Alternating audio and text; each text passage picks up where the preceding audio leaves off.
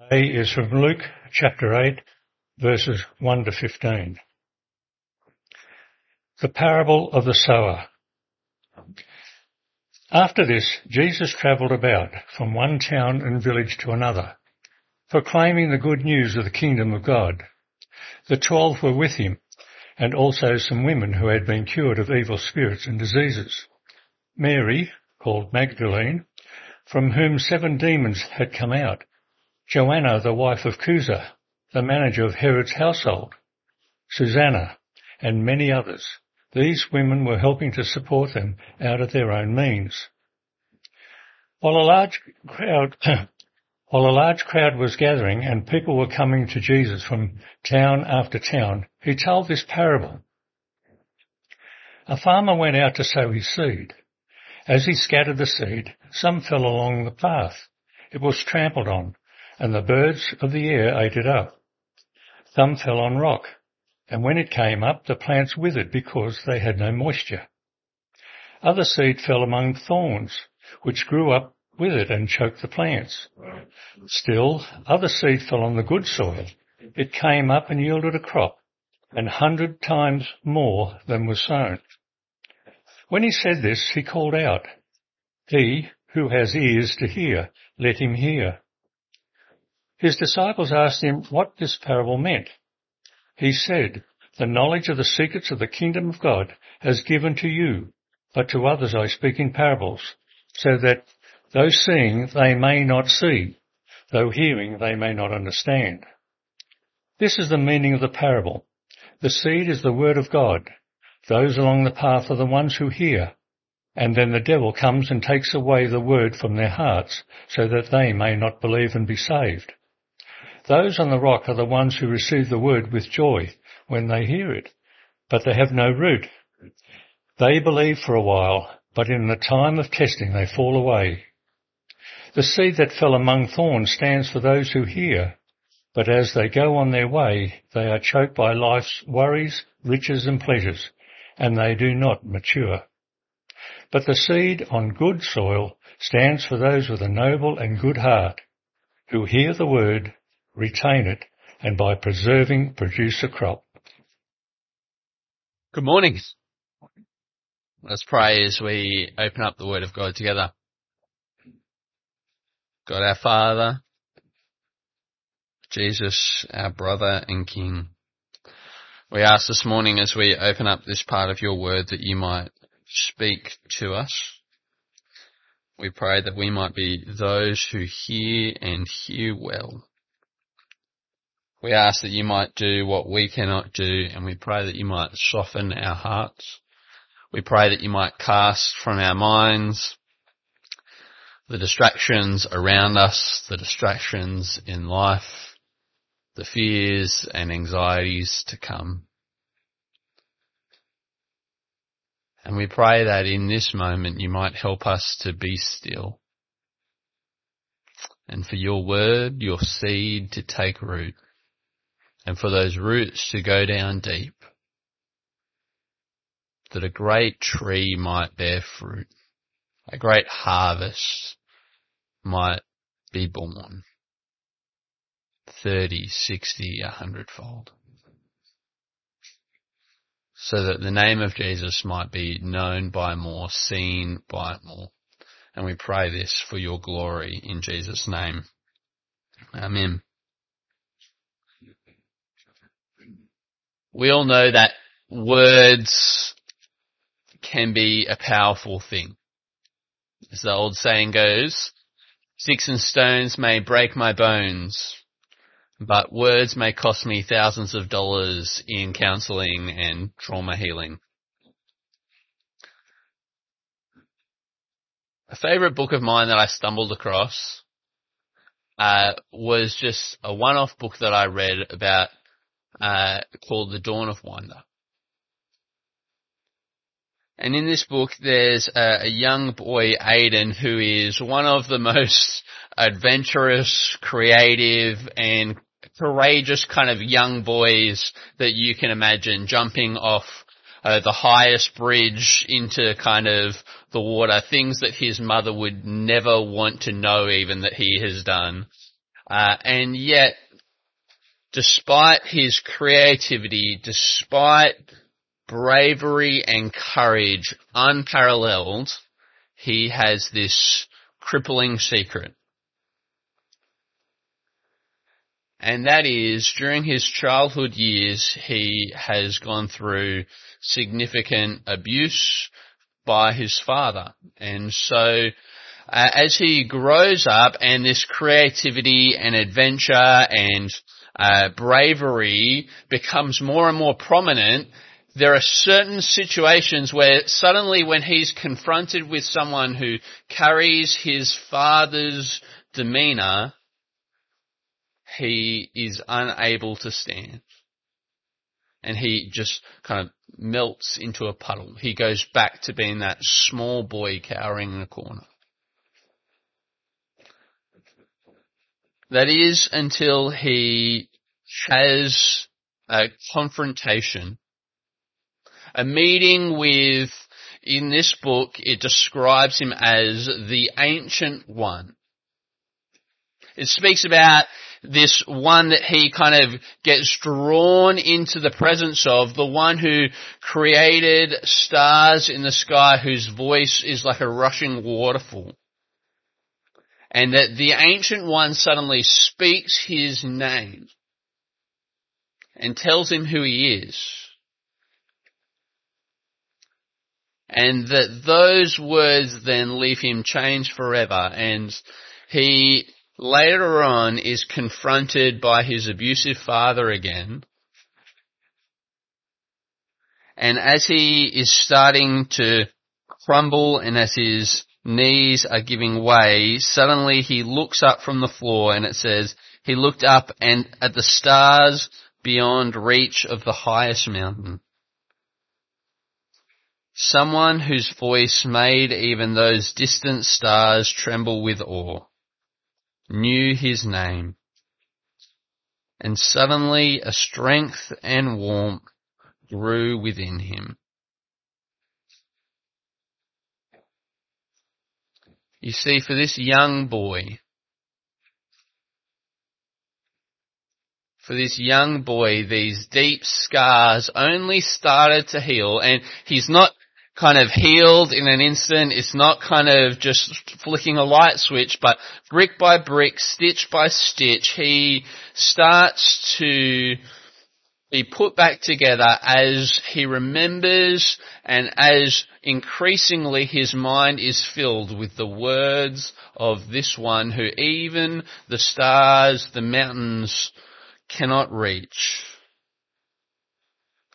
The one who these stars tremble with awe as he remembers his words, his father's words begin to fade.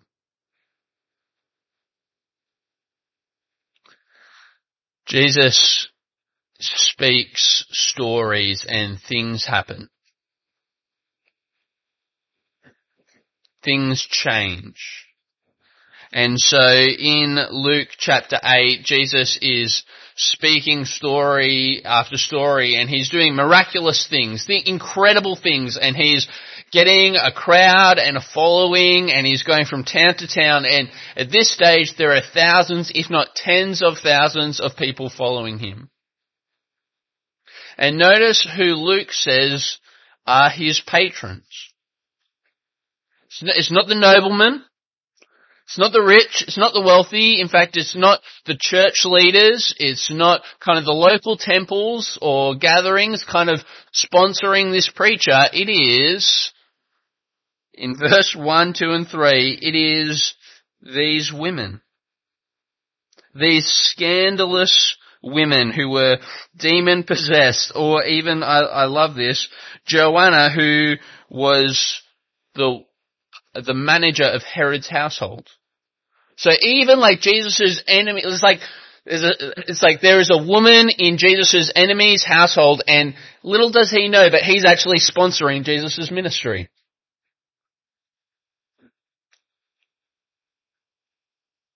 And in the ancient world, there would have been enormous pressure to remove or to downplay the role of women in Jesus' ministry, and yet all of them keep them in.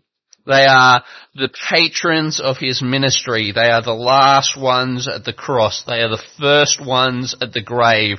They are the earliest eyewitnesses to the resurrection in a time when a woman's testimony was not valid in court. One scholar says there would have been enormous pressure to remove them, and yet every one of them keeps them in. The only logical reason why I, a secular scholar, can conclude, the only logical conclusion is that they really were there. And so a large crowd is gathering, and people are coming from town after town, verse 4 tells us. And he tells them this parable. A farmer sows his seed. And notice how indiscriminately the farmer sows his seed. He is casting it far and wide, his wealth. Indiscriminately sowing.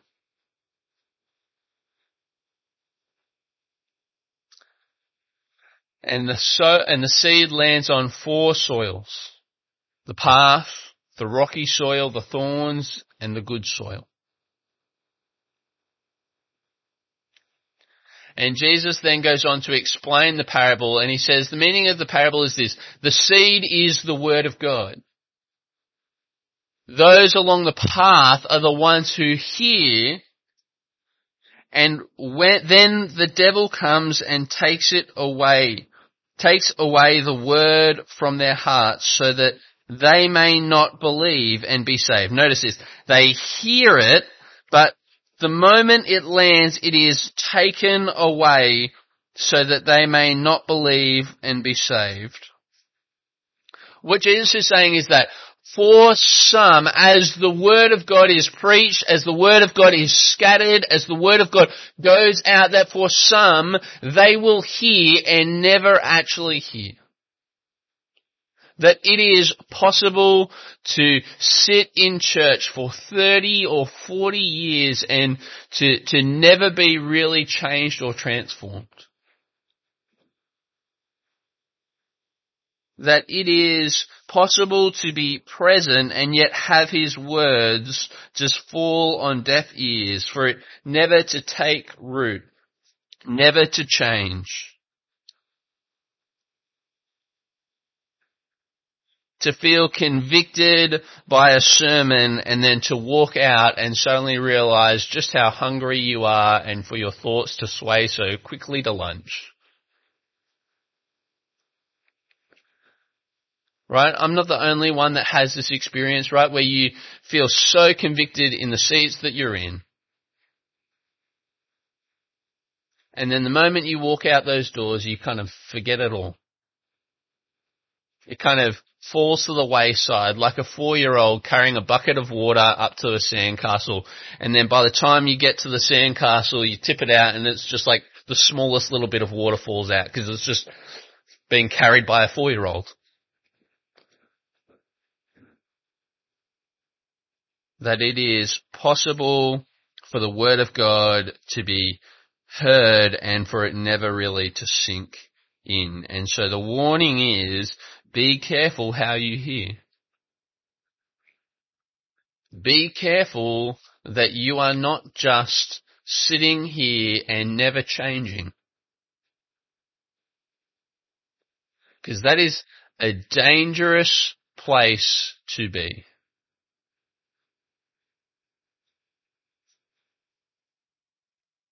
And I do want to caution this with the flip side, and that is that while this is a warning that be careful, you ought to be changing, there is even in the example, right, and we'll get here later, but that growth can take a long time.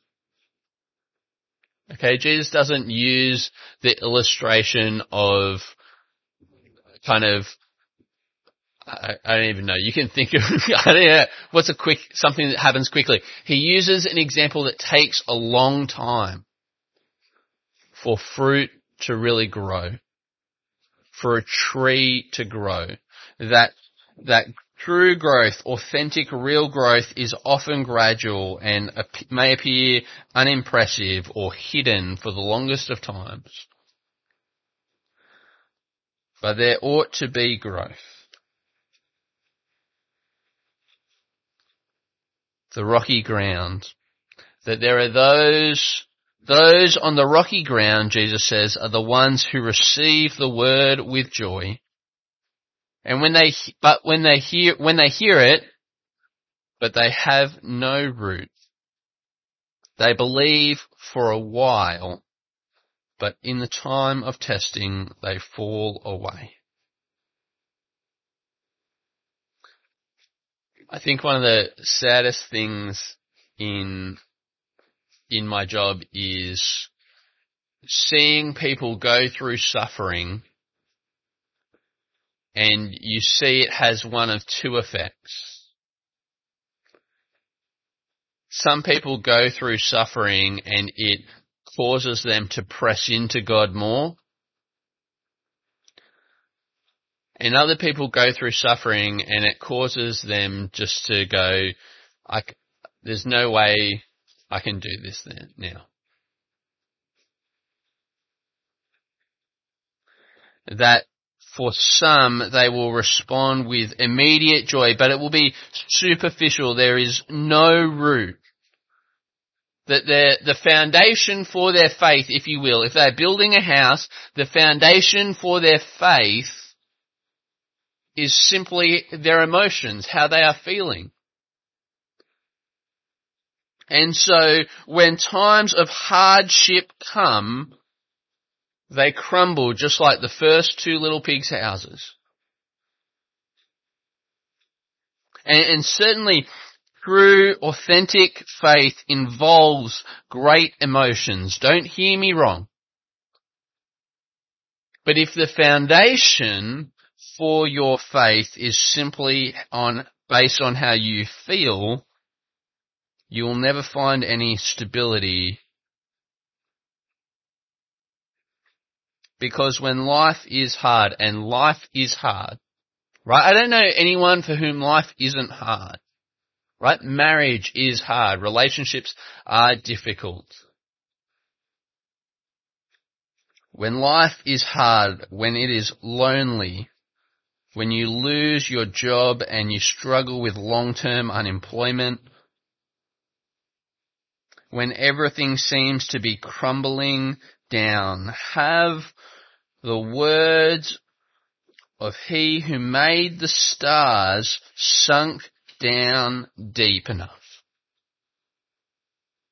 And let me just say this, you need to do the prep work beforehand.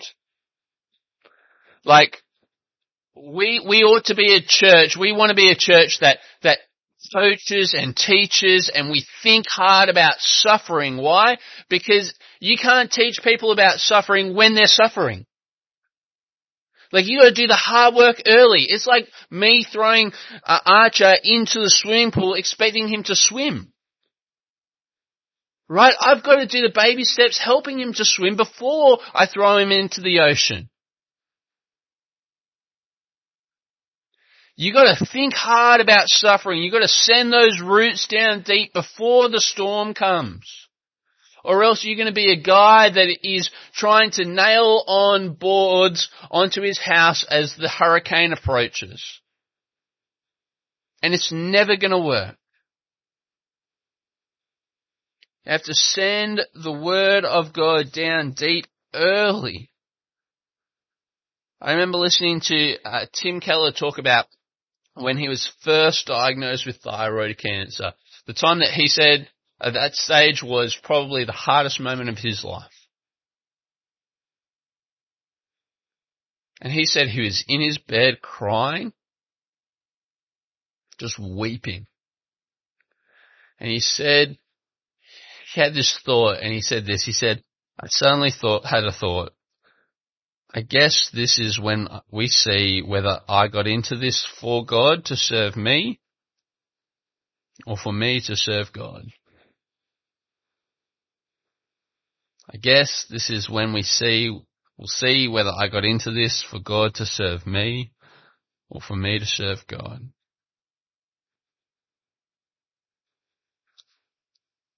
C.S. Lewis, in his great book Screwtape Letters, which is kind of a fictional novel of an uncle devil writing to his nephew devil, and he's kind of giving him he's coaching him on how to kind of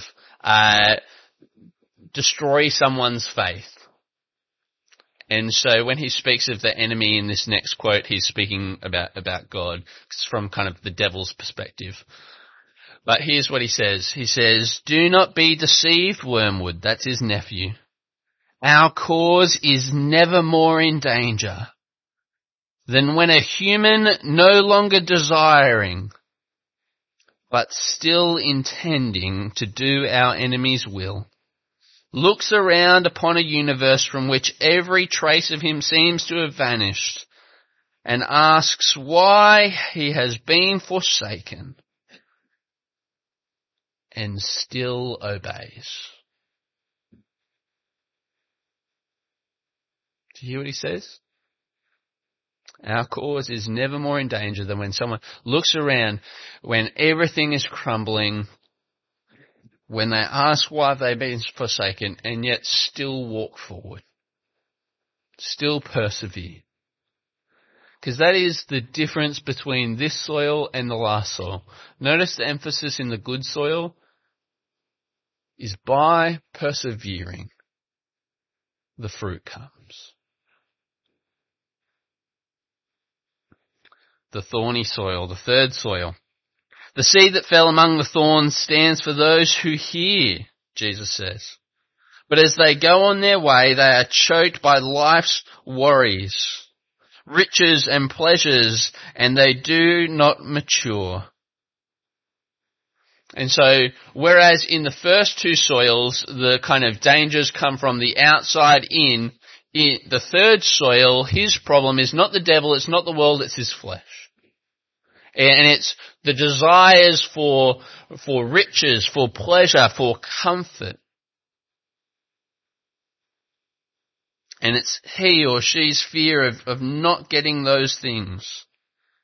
That it is the good things. And notice this, it is the good things in life. Like riches aren't a bad thing. It's not like the devil invented pleasure. It is good things. And I've said this not 1,000 times, I've said this once before to you. It is very rarely the poison apple that gets us. It is more often too much of the apple pie.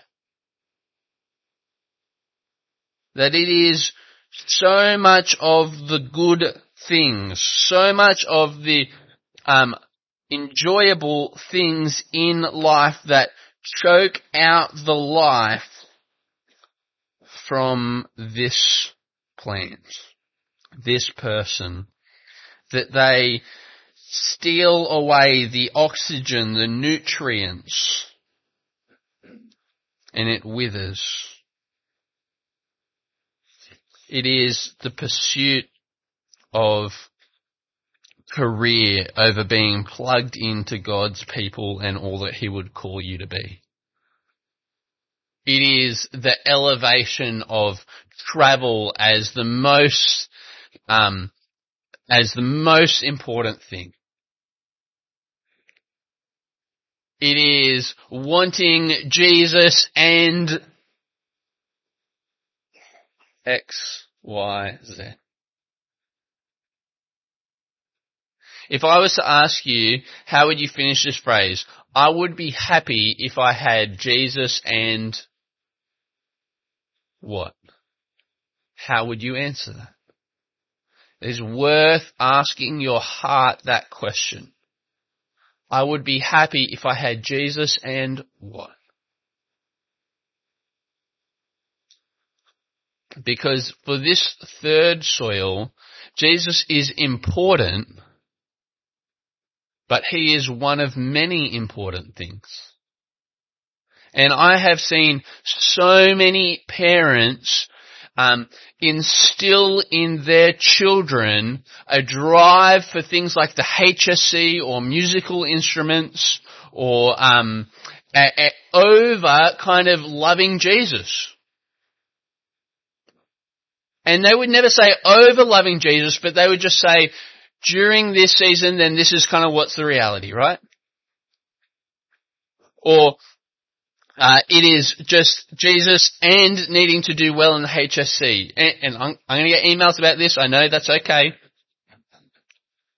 Just Matt Ham at Gosford PC. Nah. But hear me.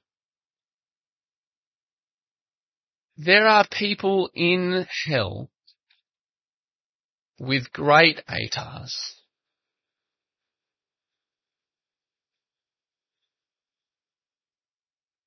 There are people in hell with great ATARs. And what you instill, the patterns and rhythms that you set up for your 15-year-old, 16-year-old, 17-year-old, 18-year-old are the patterns that they're going to take for the next 10 years. And those patterns are going to be the patterns that they're going to take till they're 80 and 90. There is nothing wrong with working hard for the HSE. There is nothing wrong with working hard in your career. There is nothing wrong with seeking a great marriage or someone to date. There is nothing wrong with wanting to retire. But be careful that those things are not where you are seeking to find your comfort and your pleasure.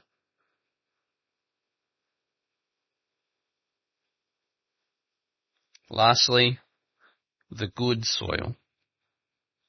The seed on the good soil stands for those with a noble and good heart who hear the word, retain it, and by persevering produce a crop. That the fourth soil are those who hear it and wrestle with it, chew on it.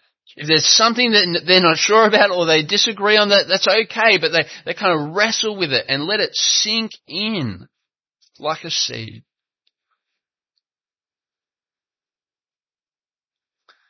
And it teaches us a few things here, right? Because notice this. Notice that what we are seeing is that the kingdom of God, real life from God, is received. It's not achieved.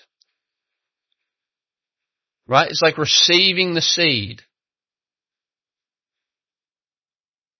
It's received rather than achieved. But notice this as well, that true life from God comes through hearing and listening. It comes through teaching and persuasion, not through force.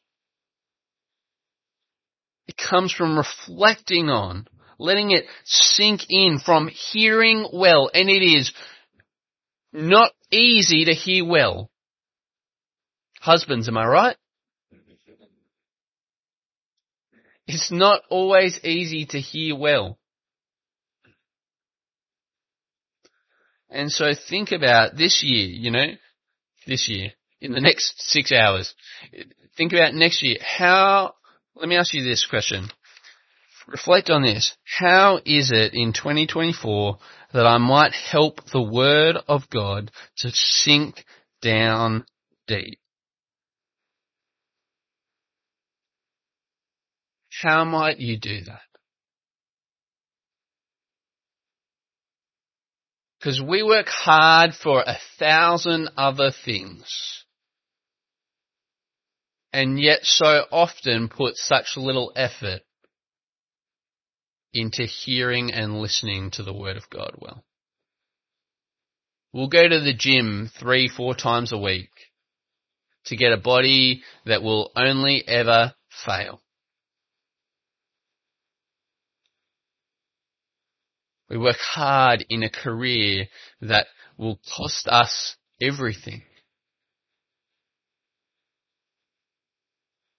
We will pour time and effort into a mortgage that is only ever crippling us. How hard will we work at listening to the Word of God? Perhaps that for you will look like leaving a little notebook in the car, and on a Sunday you bring that notebook in with your Bible and you take notes during sermons. Perhaps it's you're going to go, maybe I'm going to memorize a psalm. Maybe I'm going to memorize scripture. If you've never memorized scripture, here's how you do it. Day 1, verse 1, you say it 10 times out loud, and then 10 times with your eyes closed. Memorized. That's it. Memorized. 3 minutes. Day 2, verse 2. Say it 10 times out loud, close your eyes, 10 times again with your eyes closed, and then you say it once, or verse 1 and 2 together. Day 3, verse 3. Same thing again. 10 times out loud, 10 times eyes closed, once right through.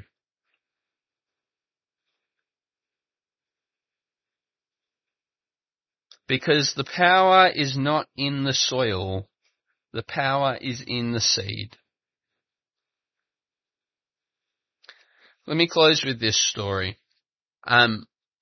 G. Campbell Morgan, he tells this fascinating story about he went on this trip to Italy, and when he was there, he visited this tomb, this grave of this noble, this king at the time that had died hundreds of years ago. And when he died, they placed this incredibly thick marble slab over his tomb. But when they had placed the tomb over his body, kind of in between, like placing his body in and putting the marble on top, a tiny acorn seed had fallen onto his chest.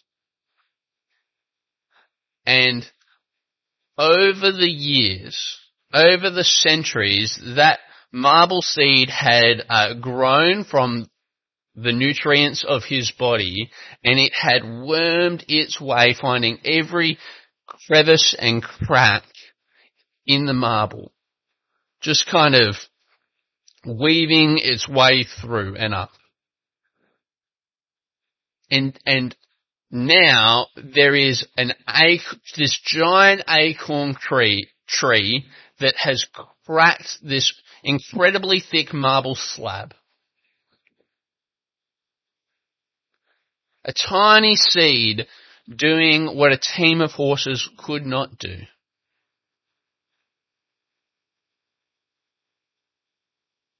How will you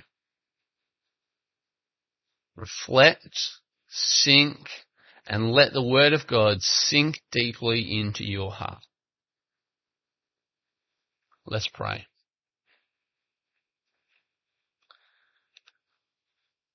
Our God and King, we ask that you might do what we cannot do. We pray that you might soften our hearts. We pray that you might work within us, that you might bear great fruit, that you might help us to listen well and for your word to sink deeply into our hearts and into our minds. And we pray this for the glory of Jesus. Amen.